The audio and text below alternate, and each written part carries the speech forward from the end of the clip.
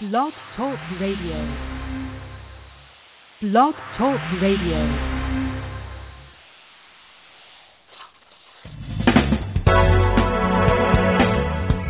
Hello and welcome to Pure Hope with your host, Reverend Janice Hope Gorman. Hope is the name the angels gave Reverend Gorman. Help open planetary eyes. And that's what we hope to do on Pure Hope. Thank you for joining us.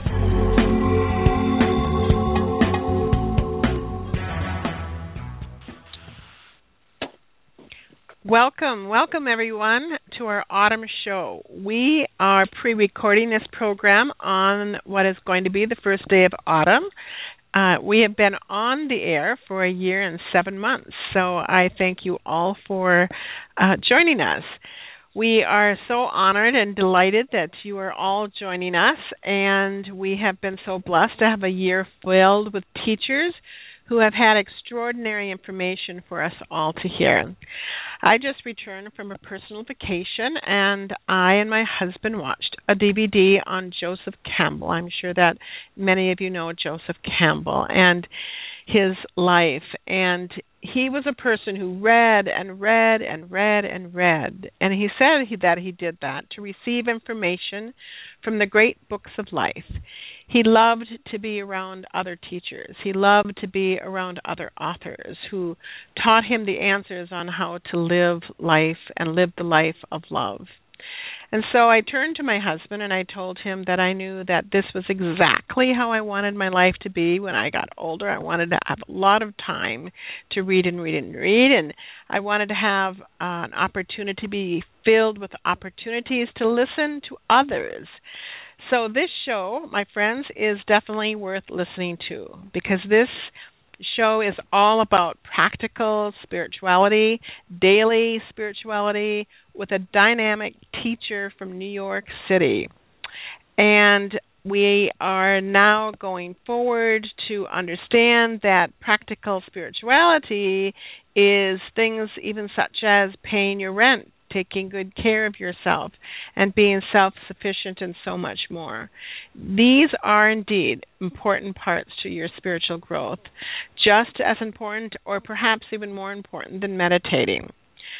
Growth for most of us comes from living life fully. That's what Selina believes in, that's what I believe in, and that's what many supreme beings on the planet who are teaching this. They believe that the growth that most of us comes from living life fully, not from avoiding life and going off into a cave to meditate all day. We're here to learn from each other. We're here to learn from each situation and every challenge that you have. You are here to learn to be fully present and aware of what is happening around you. And when you do this, it adds more clarity to your life, harmony to your soul, and light to all that you do. Spiritual growth is learning to make your life work in every area of your life, from your relationships to your career. As you put your spiritual light into everything that you do, and that's what dearest Selina is going to talk about, bringing awareness to your life and love to all of your activities, and you turn every experience into an opportunity for growth, you are going to be in your higher self. I call it divining the body. This teacher will be talking about how to begin to turn everything that you do into an opportunity for your growth, for your growth, for your growth. Even everyday activities such as washing dishes, driving to work, or other routine things, all of this can provide you, can provide me, can provide us with an opportunity to have your personality come increasingly under the influence of your higher self. I'm going to just repeat that again because that's one of my favorite lines.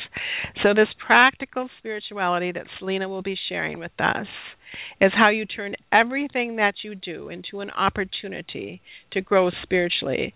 Everyday activities, every day. And what this can provide for us is an opportunity to have your personality come increasingly under the influence of your higher self. So let me just begin to tell you just a bit about Miss Selina Maitreya, about this extraordinary teacher who is calling into our program today from New York, New York. Selina Maitreya was and is a highly regarded worldwide. She is a published author of 2 best-selling books and a global lecturer.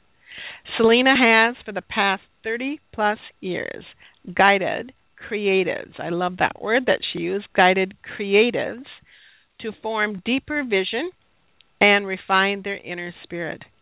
Prior to and concurrent to her coaching career for the last 30-plus years as well, Selina has been a spiritual student, studying many philosophies and spiritual practices. She is drawn, though, to a simple yet powerful idea that we are all one, and that our natural inheritance is love, and that our actions affect not only us, but every single energy entity. Selina began to live her life as her practice. This is the reason why we call this program tonight Practical Spirituality, the practicality of living love. She became committed to responding from one of many faces of love to life's many challenges, gifts, and experiences. Selina began to live what she calls now practical spirituality. Selina realizes that regardless of external circumstances, she is able to respond to life through one of the many faces of love, which is kindness and gratitude, grace, compassion, wisdom, and tolerance. She has created a life that is peaceful and abundant. She also has created a life, and we can all create a life in any of our relationships that become richer and more meaningful. So, just as Joseph Campbell and just as I say, this is worth listening to. So please remember the words that are going on and on, that these are rich and powerful. So, Selina, hello, my friend. How are you this evening? Well, thank you, Janice. I am very well, Mother Hope. I am very well and very honored to be here. Thank you. Well, thank you. Thank you for joining us all the way from New York. And I know that I had a bit of a mix-up with this recording, so, I know that you're a very busy woman, so I thank you for honoring me, and we're able to do that this evening. And I just think that the Divine wanted us to do this on Monday, September 22nd, because of the autumn equinox. Actually, perfect time to be discussing this very, very important topic. Well, the first thing that I wanted to ask you, Selina, because I think that when I talk to my clients about you, and you've done some classes for the Hope Interfaith Center through Skype, is can you tell our audience how you received your beautiful name, Selina Maitreya? Well, yes, I can. I'm 59 years old, and when I was 16, I met a woman in New Orleans through a man that I was very interested in romantically, and she was actually a woman that he was involved with romantically, and she became my first spiritual teacher, and her name was Selina Maitreya, and after studying with her, she kind of bequeathed the name Selina Maitreya to me. My birth name was and is Karen Linda Mellis. And at that point, because I was 16, I didn't feel very comfortable taking on the last name of anybody else, but I felt very called to take on the name Selina. So I immediately brought the name Selina into my world, and then I proceeded to marry 2 different men over the next, I guess 25, 30 years, and my name changed. And when I got divorced from my second husband about 14 years ago, he requested that I leave my married name behind. And it occurred to me at that point that the name I was given when I was 16 years old, the Maitreya, was indeed the name I was to take, because I had been reintroduced shortly before that to Maitreya's beliefs, and they had had a second profound effect on me. And so about 14 years ago, after taking on the name Selina when I was 16, I took on the name Maitreya, which, quite frankly, Hope felt like a very big name to take on. I bet it did. So, I know this is an interesting question because I do believe that many of us are kind of overshadowed by guides and masters. And so do you think that you're overshadowed by Maitreya, when you do your work at all? Or? I think I've been overshadowed by Maitreya since I came into this life stream. And I believe that it's not just when I do the work, but my connection is a total 24/7 connection to the oneness, and I don't presume to know how the masters are identified or structured in the world where they exist, but I do believe that the energy of the masters, including the Master Maitreya, is where I reside 24/7. Yeah, that's what Patricia Cota-Robles says, that she's, you've heard of her, and I've had you listen to the blog talk that I did with Patricia, and, Patricia says the same thing, as she says, no, Janice, no, Hope, this is not channeling. And I loved it that she says, you don't quite get it yet. This is our natural inheritance. Right. We can get to the point where we are always connected. Yes. So that's what you're saying for you. I am. I really I feel very comfortable there because I know it to be true for me. That I've had students say to me, well, what does that feel like, Selina? Are there times? Does that mean you don't get irritated or you don't get aggravated? And that's not the case. I'm in a human form. But what it means for me is that when I do experience irritation, when I do experience disharmony in my life stream, I'm immediately aware of it, and it becomes an opportunity for me to shift back to equanimity. And so I'm always going back and forth. I see it, I experience it, I let it go, and I have an immediate correction, if you will, so that as I witness, I correct. Where in my progress as a student, that witnessing wasn't there years ago, and many years ago, and the correction wasn't there. But as I've progressed, it now is an experience where I experience and I witness, and when a correction is needed, it happens as I witness. Well, when you received the name Selina when you were very, very young, did you feel like you had an inkling or a knowing that you would be a spiritual teacher someday? Well, I didn't. I had just been introduced when I was 14 years old. I really was not very happy as a human being, and I was searching, and I got introduced to the Egyptian Book of the Dead, to Aleister Crowley, to Madame Blavatsky.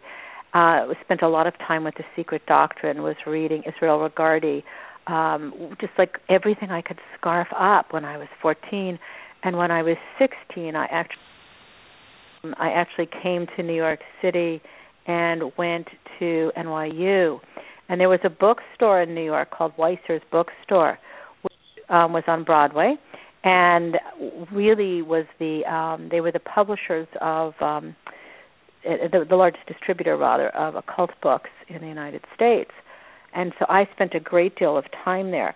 So I was very deeply ensconced in learning about spirituality, but still in the early days of being deeply connected to it. So, gosh, the idea of being a spiritual teacher never occurred to me at 16, but I was deeply, deeply interested in learning absolutely everything I could at that point.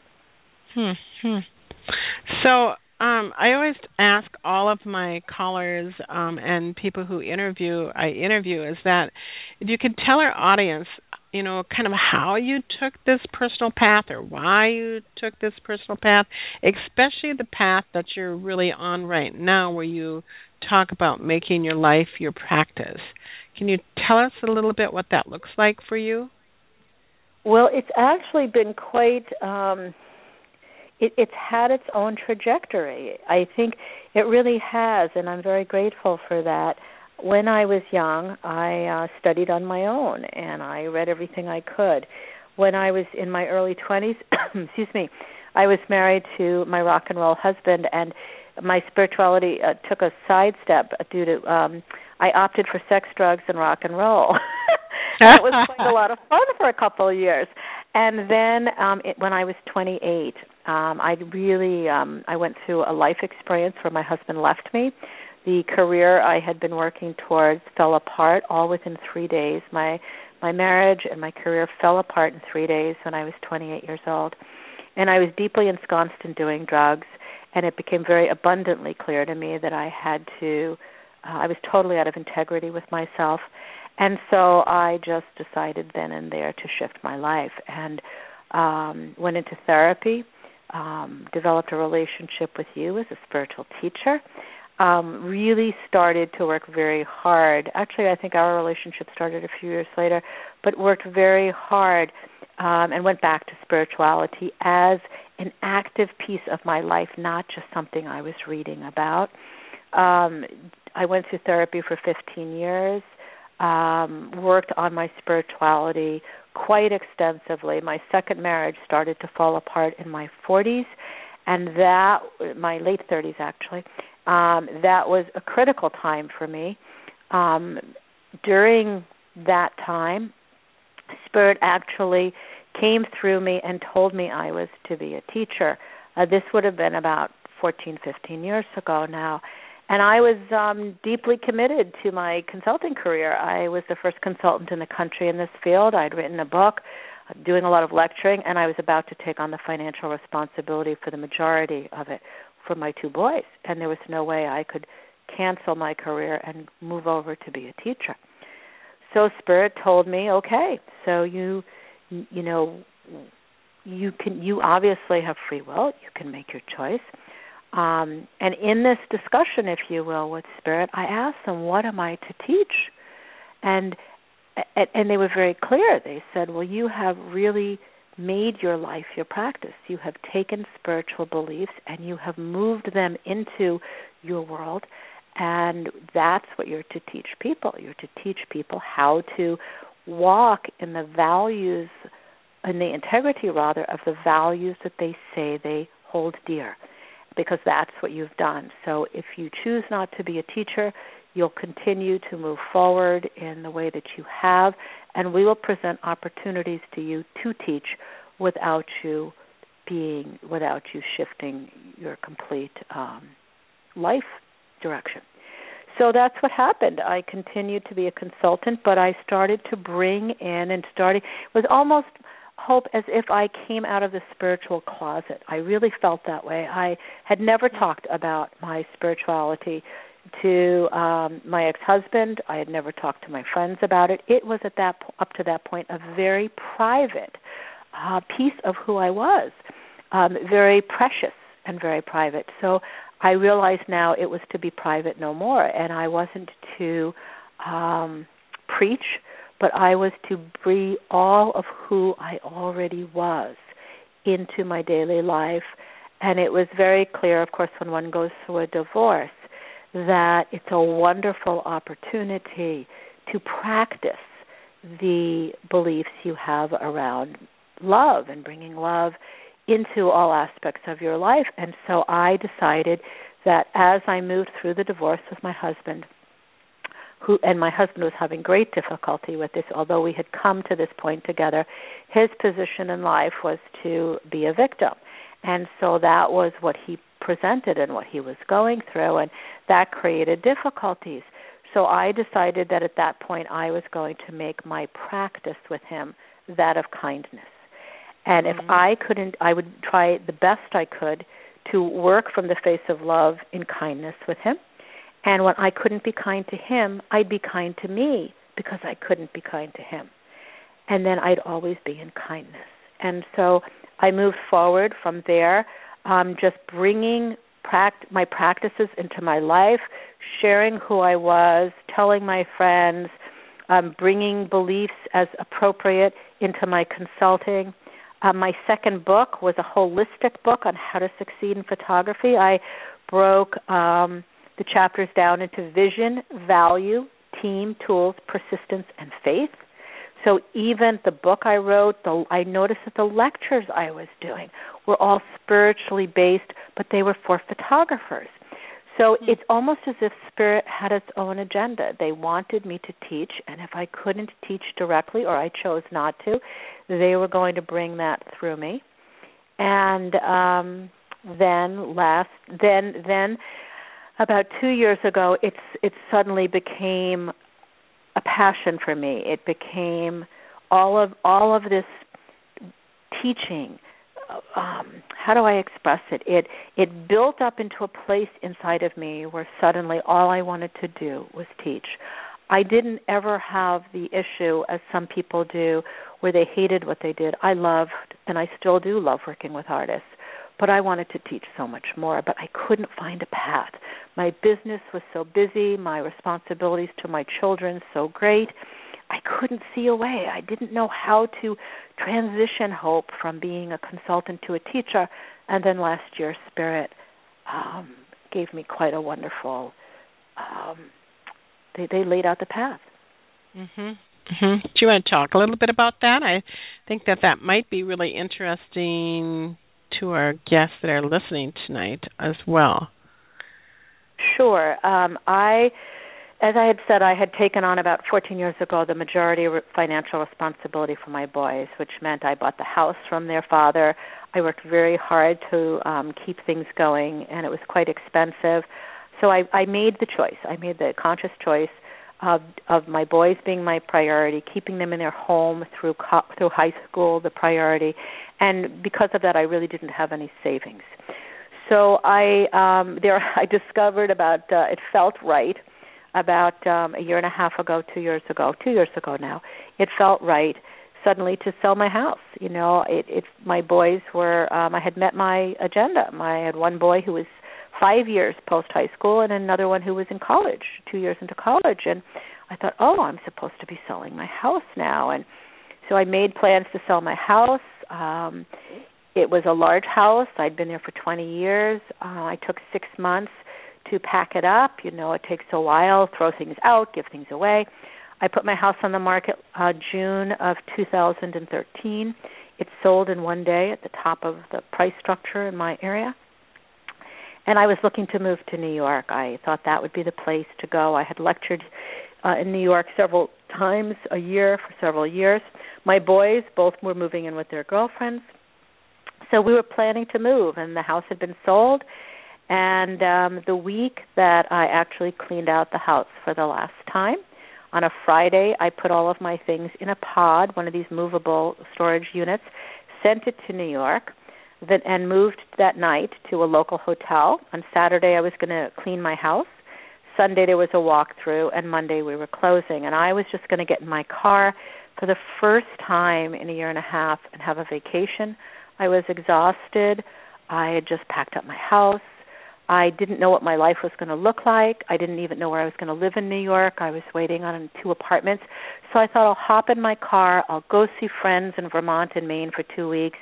You know, I'll close my house. I'll have a little bit of money for the first time in years, literally the first time in years. And then I'll see where I'm supposed to be in New York. And when I get the approval, I'll go to New York and I'll start my new life. I mean, literally my new life for the first time. I'd lived in Massachusetts for 40 years. And so on Saturday morning, I woke up at the hotel. I got my car. I had an Audi convertible, beautiful car I had for a year. And I took a beautiful drive through the country, was going to my house, came to a traffic light that I had been through thousands of times in 20 years. And as I came onto Route 2 on a green light, I heard what sounded like a train to my left. And the next thing I know, the car was flooded with light. And my last conscious thought was, I'm dying. This is what happens when you die. And I don't know how many moments later, then nothing. I went to complete non-existence. And a few moments later, I came back into my body and I saw a pole in front of me. And I heard the words very calmly, steer to the right. so I did. I calmly, didn't know anything was happening, steered to the right, avoided the pole, and my car stopped. And the long and the short of it was a woman ran a red light and hit me dead on in the driver door. I guess I got T-boned is what they call it. She was driving 70 miles an hour. According to the witnesses, she spun my car around, dragged me to a light pole that the state trooper told me if I had hit, I would have died because my car had been compromised. And it turns out I missed the pole by 3 inches. Wow. So pretty radical. I was taken to the hospital. I was released in 6 hours. I didn't have a scratch. I didn't have a broken bone. I thought I cheated death. I went to the house closing. I was shaken up. I didn't clean my house. Somebody else did that for me. I went to the closing. I could barely drive. And in the next couple of days, I got worse. What happened was that it was discovered that I was knocked out on impact. I had no memory of the event. I still don't. I didn't know I had been spun around. I didn't know I had been hit. I was left with a severe brain injury, which it's been over a year now. It left me unable to, when I moved to New York, unable to get on public transportation. I couldn't go to restaurants. It was about 6 or 7 months until I could really interact with the public, although I was living in New York. But the most miraculous piece is that the entire time this happened, I knew I was going through the biggest event of my life. I never worried. I never had fear. I had no place to live. I had no car. I had no home. I had no understanding of when I was going to make money again.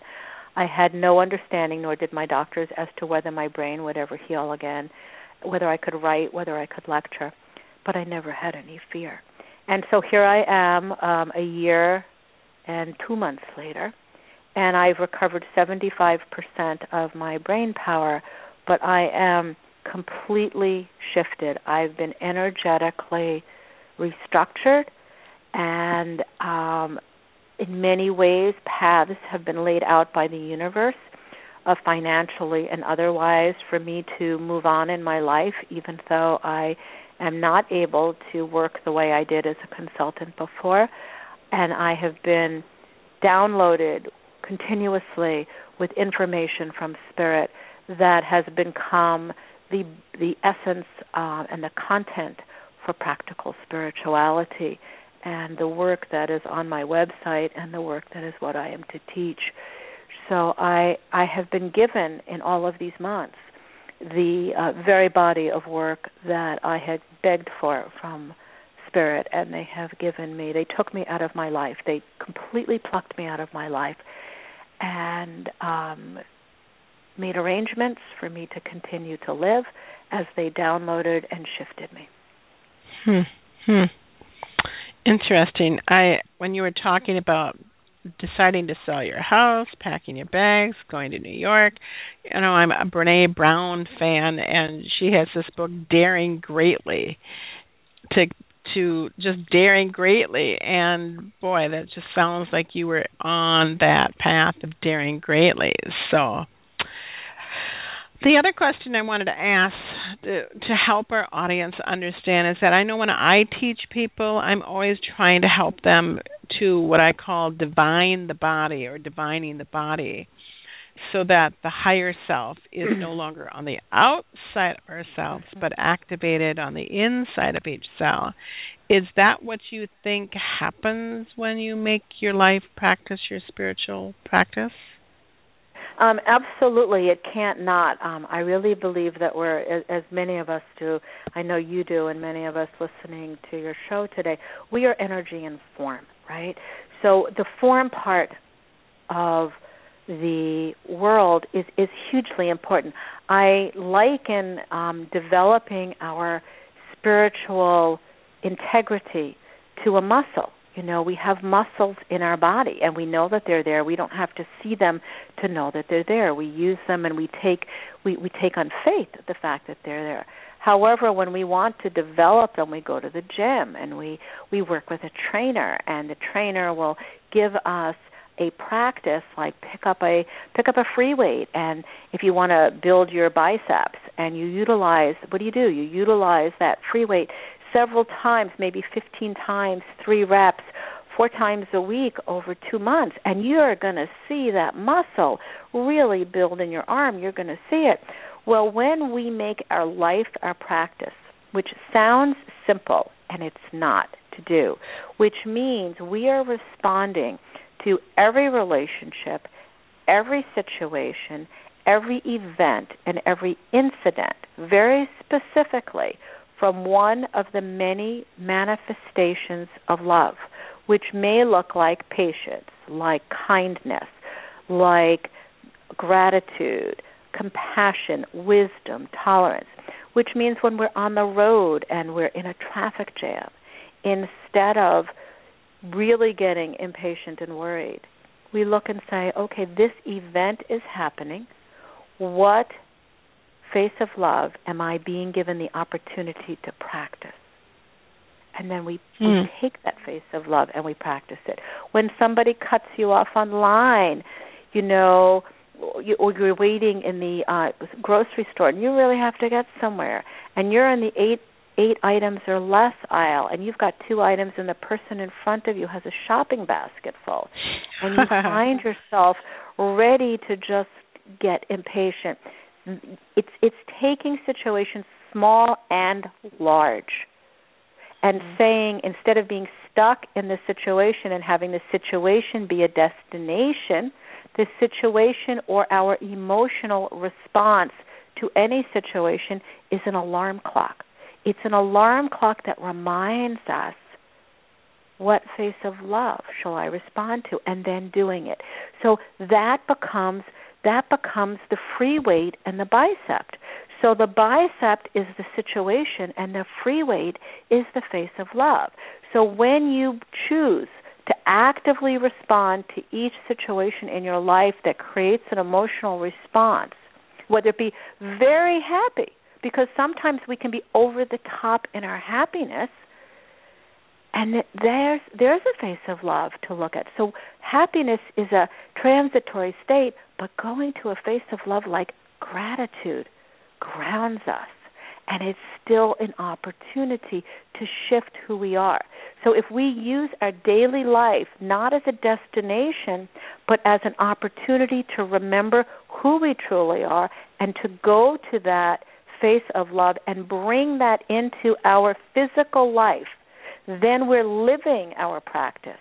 We're not just talking about it and then going off and gossiping or reading People magazine or looking at real lives of the housewives of whomever, So how can that not change us, because we're being it? And that's why I believe we're truly here, is to do this work. Yes, you and I have had conversations before about, literally even I have gone to workshops because I'm always interested in how is this teacher teaching, and how is this teaching. And, you can go to these workshops where they activate your spiritual DNA, and then everybody believes that they have active spiritual DNA, which is different than our genetic encodement. And just as you said, they go out and they might gossip, or they might lie, or they might cheat. And so for me as a spiritual seeker and a listener, I was always confused about that, how you could kind of go to a seminar and have your spiritual DNA turned on, and yet when they were out and about within our beloved Gaia planet Earth, it was like, what happened to that activation that happened? So what you're talking about is that the act of daily spiritual practice, that it does somehow release old programs of behaviors and that doesn't serve us anymore, and that it begins to awaken the spiritual DNA. Is that correct? That's what you're talking about? Yes, I think you summed it up beautifully when you did an introduction to the show, and I don't remember the exact words, and I'm going to have to, I made a note to myself to really, go back and listen specifically to what you said about how this work actually, what were the words you used, Hope, about your personality being overshadowed by your spiritual Yes, it said it was about how every example or opportunity gives your personality an opportunity to become increasingly Yes. under the influence of Yes. your Bingo, divine bingo, spirit. bingo. How, and Yeah. once again, how can it not? Because what we do is what we are in the world of physicality, not Yes. what we say. And this is the difference. People can have all the intentions in the world, but if they don't follow those intentions with actions that reflect their intentions, and where do we have our actions where do we have more opportunity to take actions that represent the integrity of our beliefs, but in our daily life? That's what it's there for. So as we choose to take what we know out of, just as you said, the workshop situation, and we bring it into the daily life, because it's interesting. I have a lot of people who come to me and say, I went to a Jean Houston workshop, or I've read Pema Chodron, but I realize I'm out of alignment in my life. Once I come away from the book, it's a beautiful book, but I don't know how to make it real. Or I go to the workshop and I'm so pumped, but then I come home and I don't know what to do. And so that's so reflective, I believe, of what you're saying here, because we have this opportunity, you see, that costs us nothing. We don't have to buy a book. We don't have to go to a workshop. We've got all of these challenges. The world is so chaotic, our local world and our global world. And so if we truly believe in the oneness, and we truly are centered in the fact that everything that we do has a reflection on every level, from our local level on out, beyond any worlds we could ever imagine, and we have all these opportunities to respond in our world from a different face of love, why would we not? So It's a lot of work, though. It's a tremendous amount of work. We need to have our attention on the fact of how we be in the world. We have to have radical honesty with ourselves. We have to be able to learn over time how to witness as we be, and then we have to choose one of the faces of love. So there are many steps to this, and it is extremely possible, and each step of the way we shift energetically as we just make the decision to learn about this. We shift energetically as we make the decision to move in this direction. And then, of course, we continue to shift energetically as we choose in each opportunity in every moment to make our life our practice. And you know that as we make these decisions and we change energetically, we not only experience it small steps at a time, but after many small steps, we feel radical shifts. Certain people that used to drive us crazy don't affect us anymore. Mm-hmm. And, lots of things happen. The people around us start to shift without us having to say a thing to them, because we're all part of the oneness. So it's big work. It's accessible work. It's step-by-step easy work. And it's really utilizing daily life as our practice. And because it really is about daily life, I think some people very often say, well, what's the big deal? Yeah, I get that. Yes, that makes sense to me. I get that. But then they don't move forward in making the choice. Mm-hmm. They don't move forward because it just seems kind of like, well, that's a no-brainer. And they don't always move forward in understanding that it's a really profound piece of work to do, and it's very accessible at the same time. That's what I love about your teachings and this topic, because when sometimes it's very hard for my audience to listen to, or even my clients to listen to, is that this favorite saying that many spiritual teachers say to people is that experiences don't happen to you. Experiences like that happen for you. Mm-hmm. And they happen for you to learn from and to grow from. The other thing is that many, many people, I'm going to say believe, for me I say I know, that we are such creators, that we ourselves created the experience for our soul to learn from. And that's why I think that those experiences don't happen to us. We kind of set it up before we even came here. Like, who knows better than I do what I needed to learn when I incarnated here this time? And so I set up these experiences for me to learn from. And so for me also, my whole life, I guess the biggest workshop I've ever went to and the best workshop I've ever attended is my own personal life. Yes. Because I've learned so much from it. So, and I agree totally, and I feel that when one takes that perspective that you've created these, we all create these opportunities for our soul to grow in this particular incarnation, then there's no victimhood, because these are opportunities for us to not learn intellectually, but learn on an experiential level. And what is that experience? It's the experience of responding from one of the faces of love, because that's our nature, that's our inheritance, right?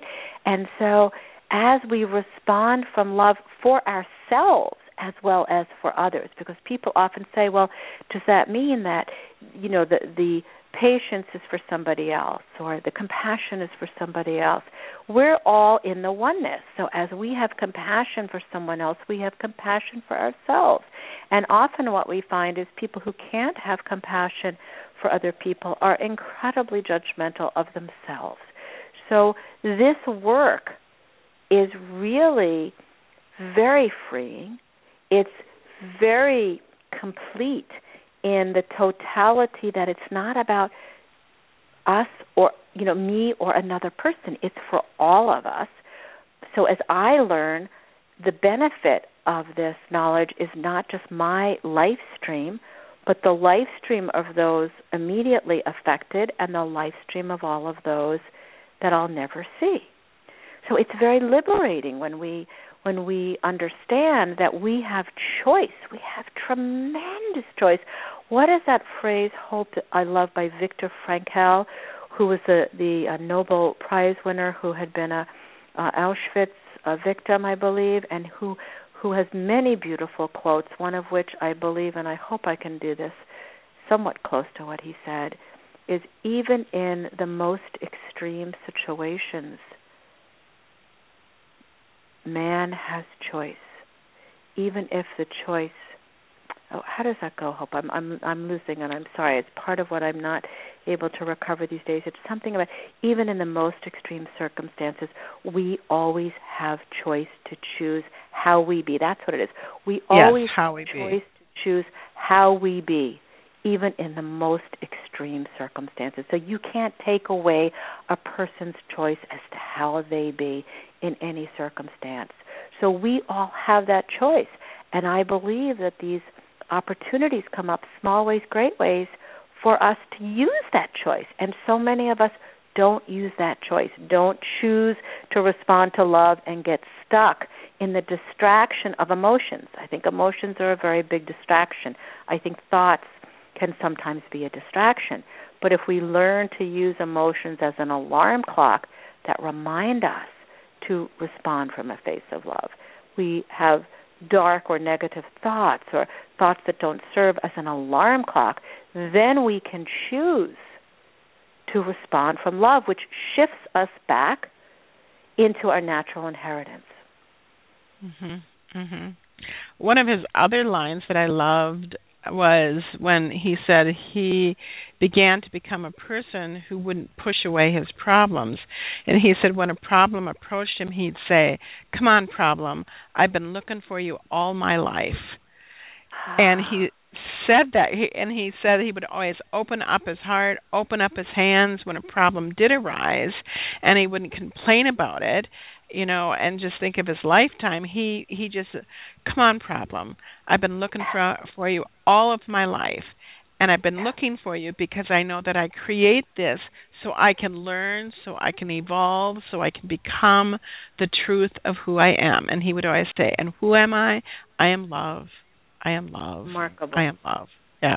Yeah, Remarkable. Exactly. That's a man who made his life his practice. I mean, yes. continuously. Yes. Absolutely. Yes. Yeah. Yes.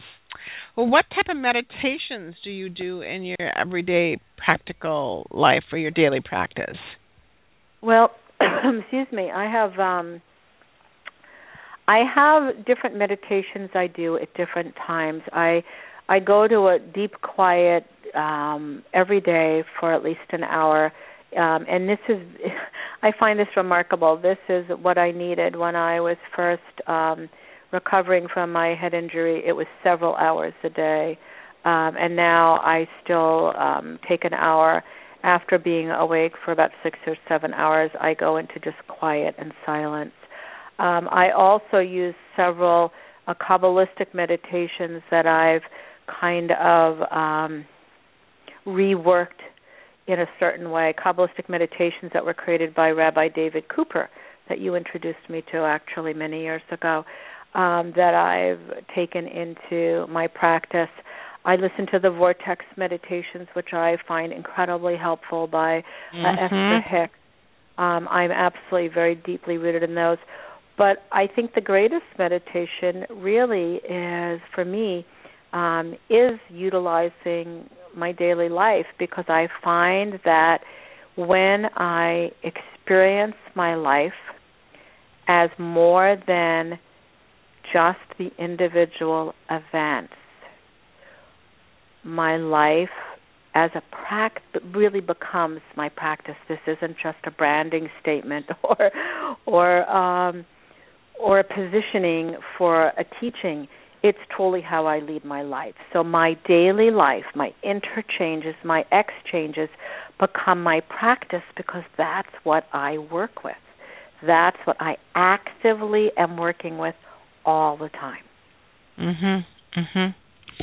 Do you have a short meditation or anything you'd like to share with the guests? I know that sometimes that feels a little bit on the spot, but I've been watching Oprah's Soul, Super Soul Sunday, and every once in a while she'll say to her guests, do you have a meditation that you're willing to share with the audience that might help them feel like the changes in their DNA or a commitment to experience love? Their life actually, I do. I definitely do. It's actually a variation of what Rabbi David Cooper calls the Ishtavut, which is a Kabbalistic meditation. The word Ishtavut means making things equal. And what I love about this is making our life our practice. When we have an emotional response and we respond from love, we are energetically making things equal.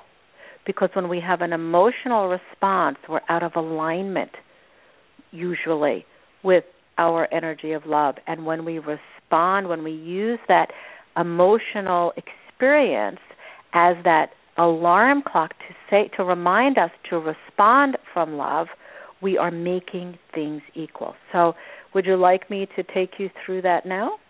Absolutely. We would love it. Okay. All right. So what we're going to do is we're just going to, wherever you are now, just relax your body. Begin to start to relax your body. If you're seated, feel your seat, your tushy in a seat. Feel your spine straight. And begin to relax your neck, your shoulders. And as you begin to feel your body relax, let's take a deep cleansing breath where we breathe in quite deeply. Hold it for 2 and let it out. And now you're going to continue to just breathe normally if you would. Just continue to breathe normally in whatever way feels comfortable for you.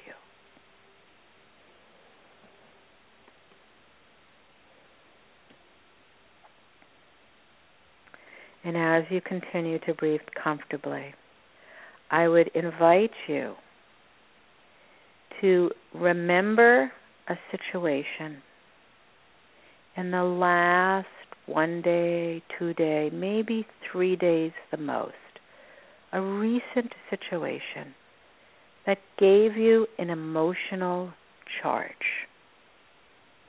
Perhaps it was something as small as you stubbing your toe on a piece of furniture. Or perhaps a child, when maybe your teenager said something to you that really just didn't feel comfortable. Maybe it was a situation with a beloved, a partner, where words were expressed and deep hurt was felt. Whatever that event was, take a few moments and not only think of that event, but visualize it, seeing the people involved, seeing where you were, and feeling in your body the feelings you had during this exchange that truly emotionally charged you.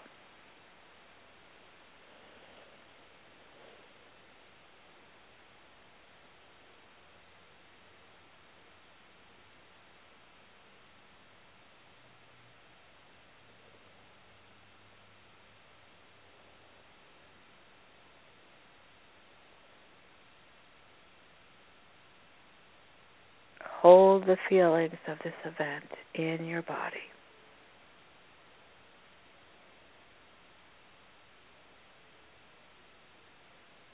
And now, with those feelings in your body, I invite you to imagine that you have new wisdom. You have new wisdom and new information about the situation, about the people involved in the situation. And you have new wisdom, the type that enables you to see the outcome of your response, your emotional response to this event.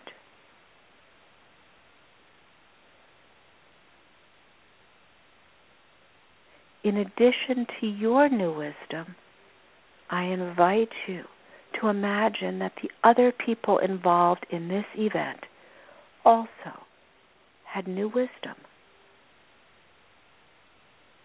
And I invite you to see the outcome, that's the effect of the new wisdom that each person in this situation, including you, created.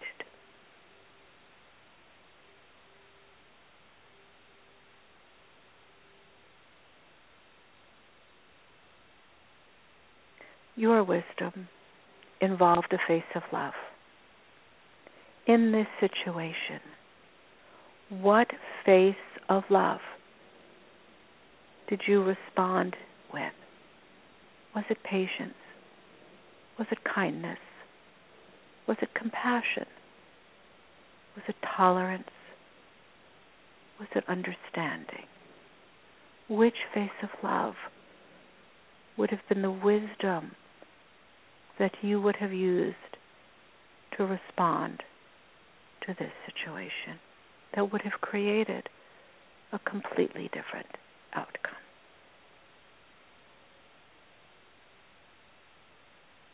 See that face of love now and see yourself responding to it.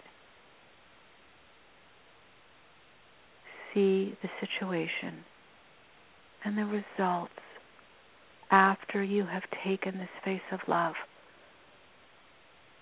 and responded to this event through its manifestation.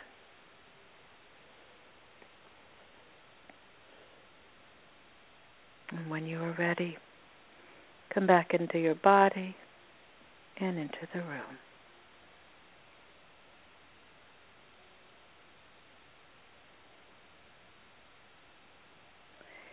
The Ishta root, making things equal, is a very, very powerful meditation that brings making your life your practice and practical spirituality into being. We can change the energy even after a situation is over. And this practice is one of the ways that we can do that. And that's why I wanted to share it with everyone today, because if our behavior in the past hasn't been reflective of really truly who we are, we can go back, as you well know, and energetically change that. Mm-hmm. And when we change it, it changes us.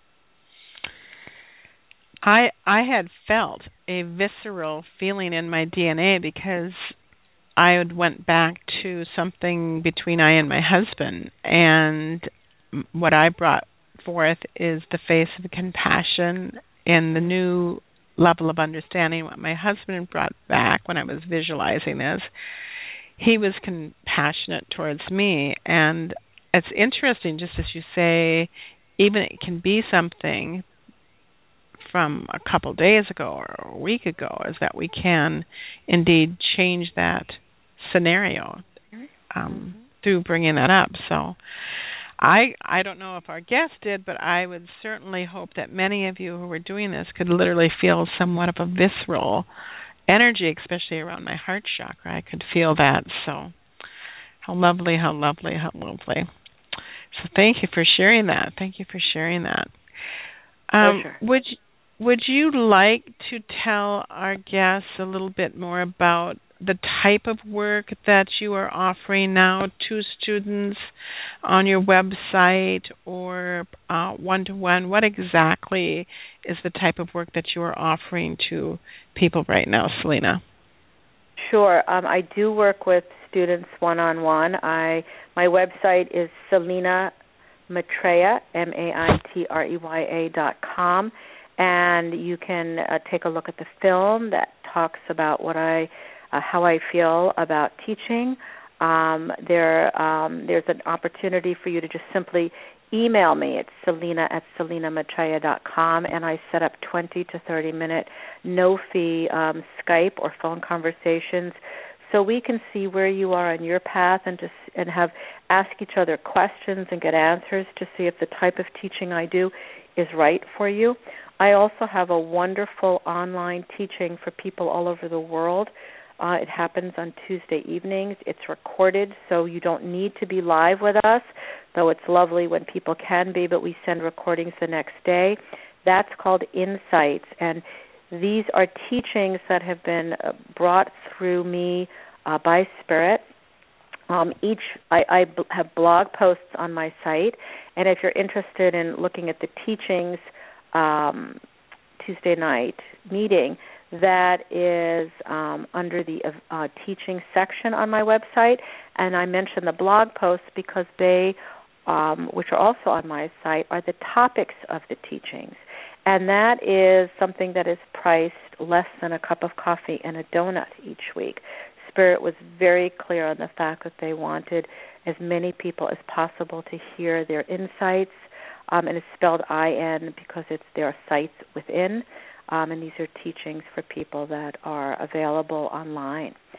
So SelinaMaitreya.com, either for one-on-one teachings or online teachings from Spirit.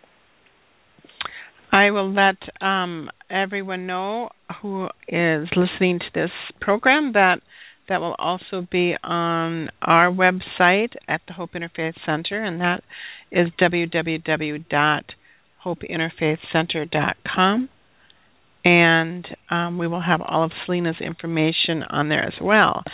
And I don't even know if this is a necessary question. Maybe none of them were necessary, but I did wanted to ask you, Selina, that I know that one of our guests that I had on my program one time, he did call himself an awakened one, and I asked him what that meant to him, and that I do. He's a young man, and I do believe he's also a person who makes his life still so dedicated, and he called himself an awakened one. Would you consider yourself an awakened one upon the planet at this time?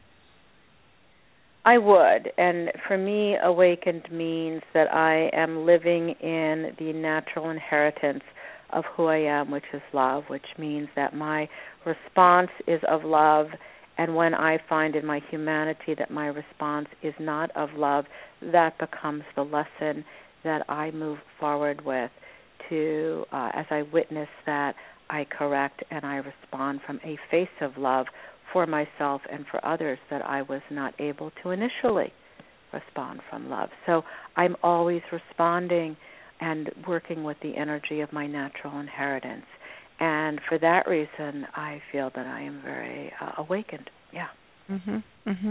Because I myself know from working with my spiritual teacher, Christina Rose, she always has told me that many, many, many people have come here from the higher dimensions, and they have very highly evolved souls, and that they have come to Earth, Gaia, Mother Earth, at this time to help humanity and to awaken and come forth.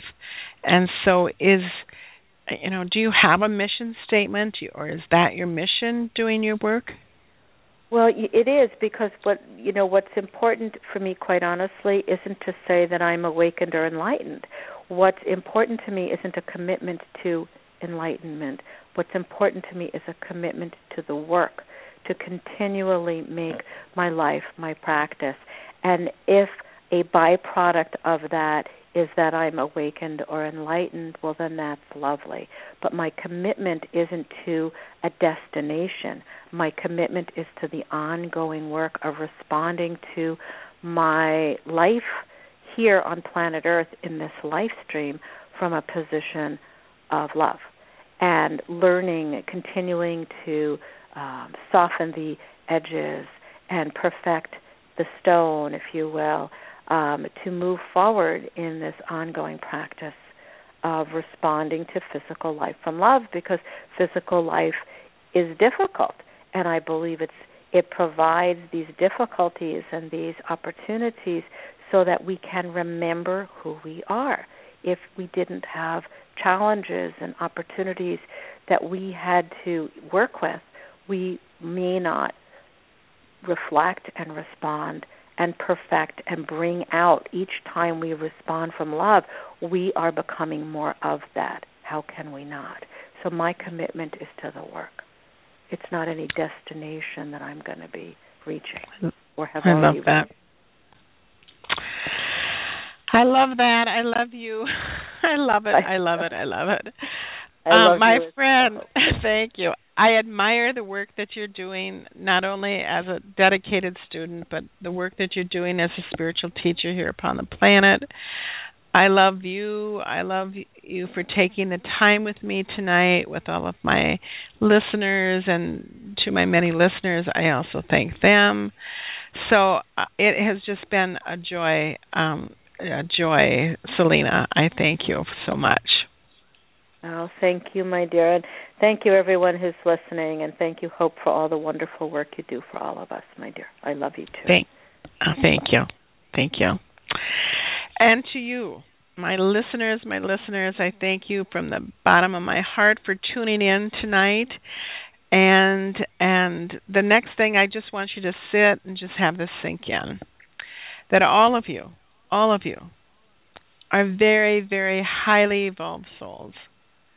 You have chosen to come, to incarnate here upon Gaia Mother Earth. First of all, to just increase greater levels of mastery within our own souls and within your souls, and also to help humanity at this time. All of you who are listening, you have come here to show others how to express the divine in physical form and matter. And one of my favorite sayings was, and I think I heard this from Spirit a long time ago, just as you have studied the Masters, and when I studied the Masters, they have taken my breath away. What I heard from Spirit one day was to say, now you, be the divine in physical form, and be the example of the divine in physical form. Now it's our turn to take other people's breath away by the actions of which we do. Trust that you are here right now because it is the best place for you. And trust that it's offering all of us the best opportunity to evolve, to grow, and to expand into our truth and to our divinity. Love your humanity as much as you love your divinity, because these two now must become one.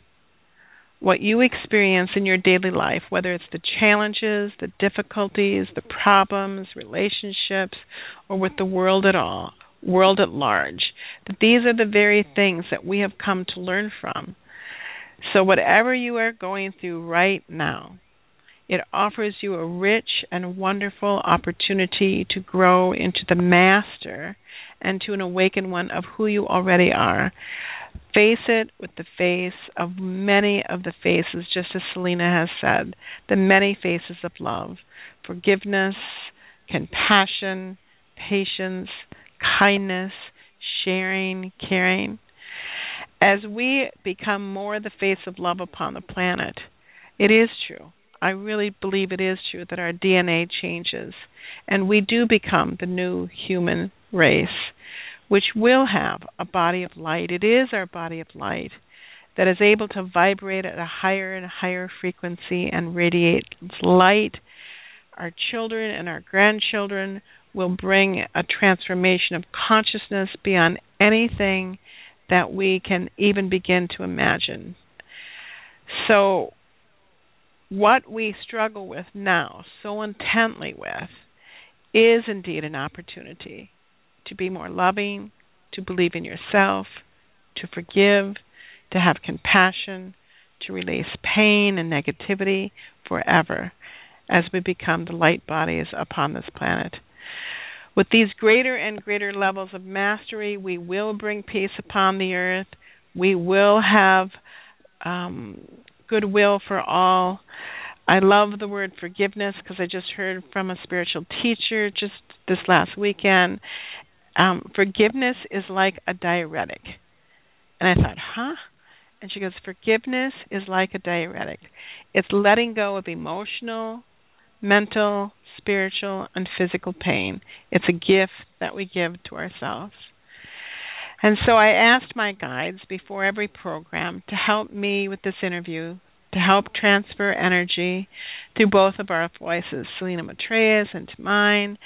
Once again, I would not be able to do this without Jody Schultz, and with Tom. I thank you, I thank you, I thank you. So that we all now can make this quantum leap into a higher level of consciousness. I know you are here on a path of accelerated spiritual growth and have much to contribute to humanity. You are all teachers. Some of you are healers, leaders, businessmen, businesswomen, whether you are aware of it or not. May you go now from this program to create miracles by being the light, by being the face of love. Instead of working to become it, just allow yourself to be it. May you all have a DNA exchange here, and just by listening to this program and being committed to make your life a spiritual practice. So, if indeed you have heard this program, found a gem someplace within it, I always ask from the bottom of my heart to your heart, just pass it on.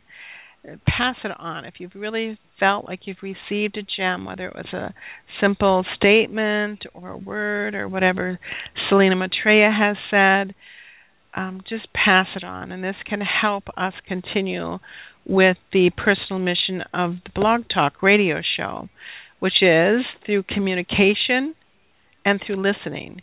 We are dedicated to creating portals for others to come through, if they wish, to live more fully, to love more deeply, and to create more joy. So until we meet again, until next month, I hope you all have a wonderful, wonderful beginning to fall. May you have a wonderful month.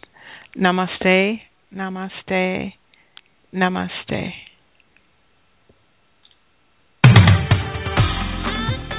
Thank you for tuning in to Pure Hope by Reverend Janice Hope Gorman. And until next time, remember that true greatness consists in being great in the little things. Be kind, be gentle, be loving, be true.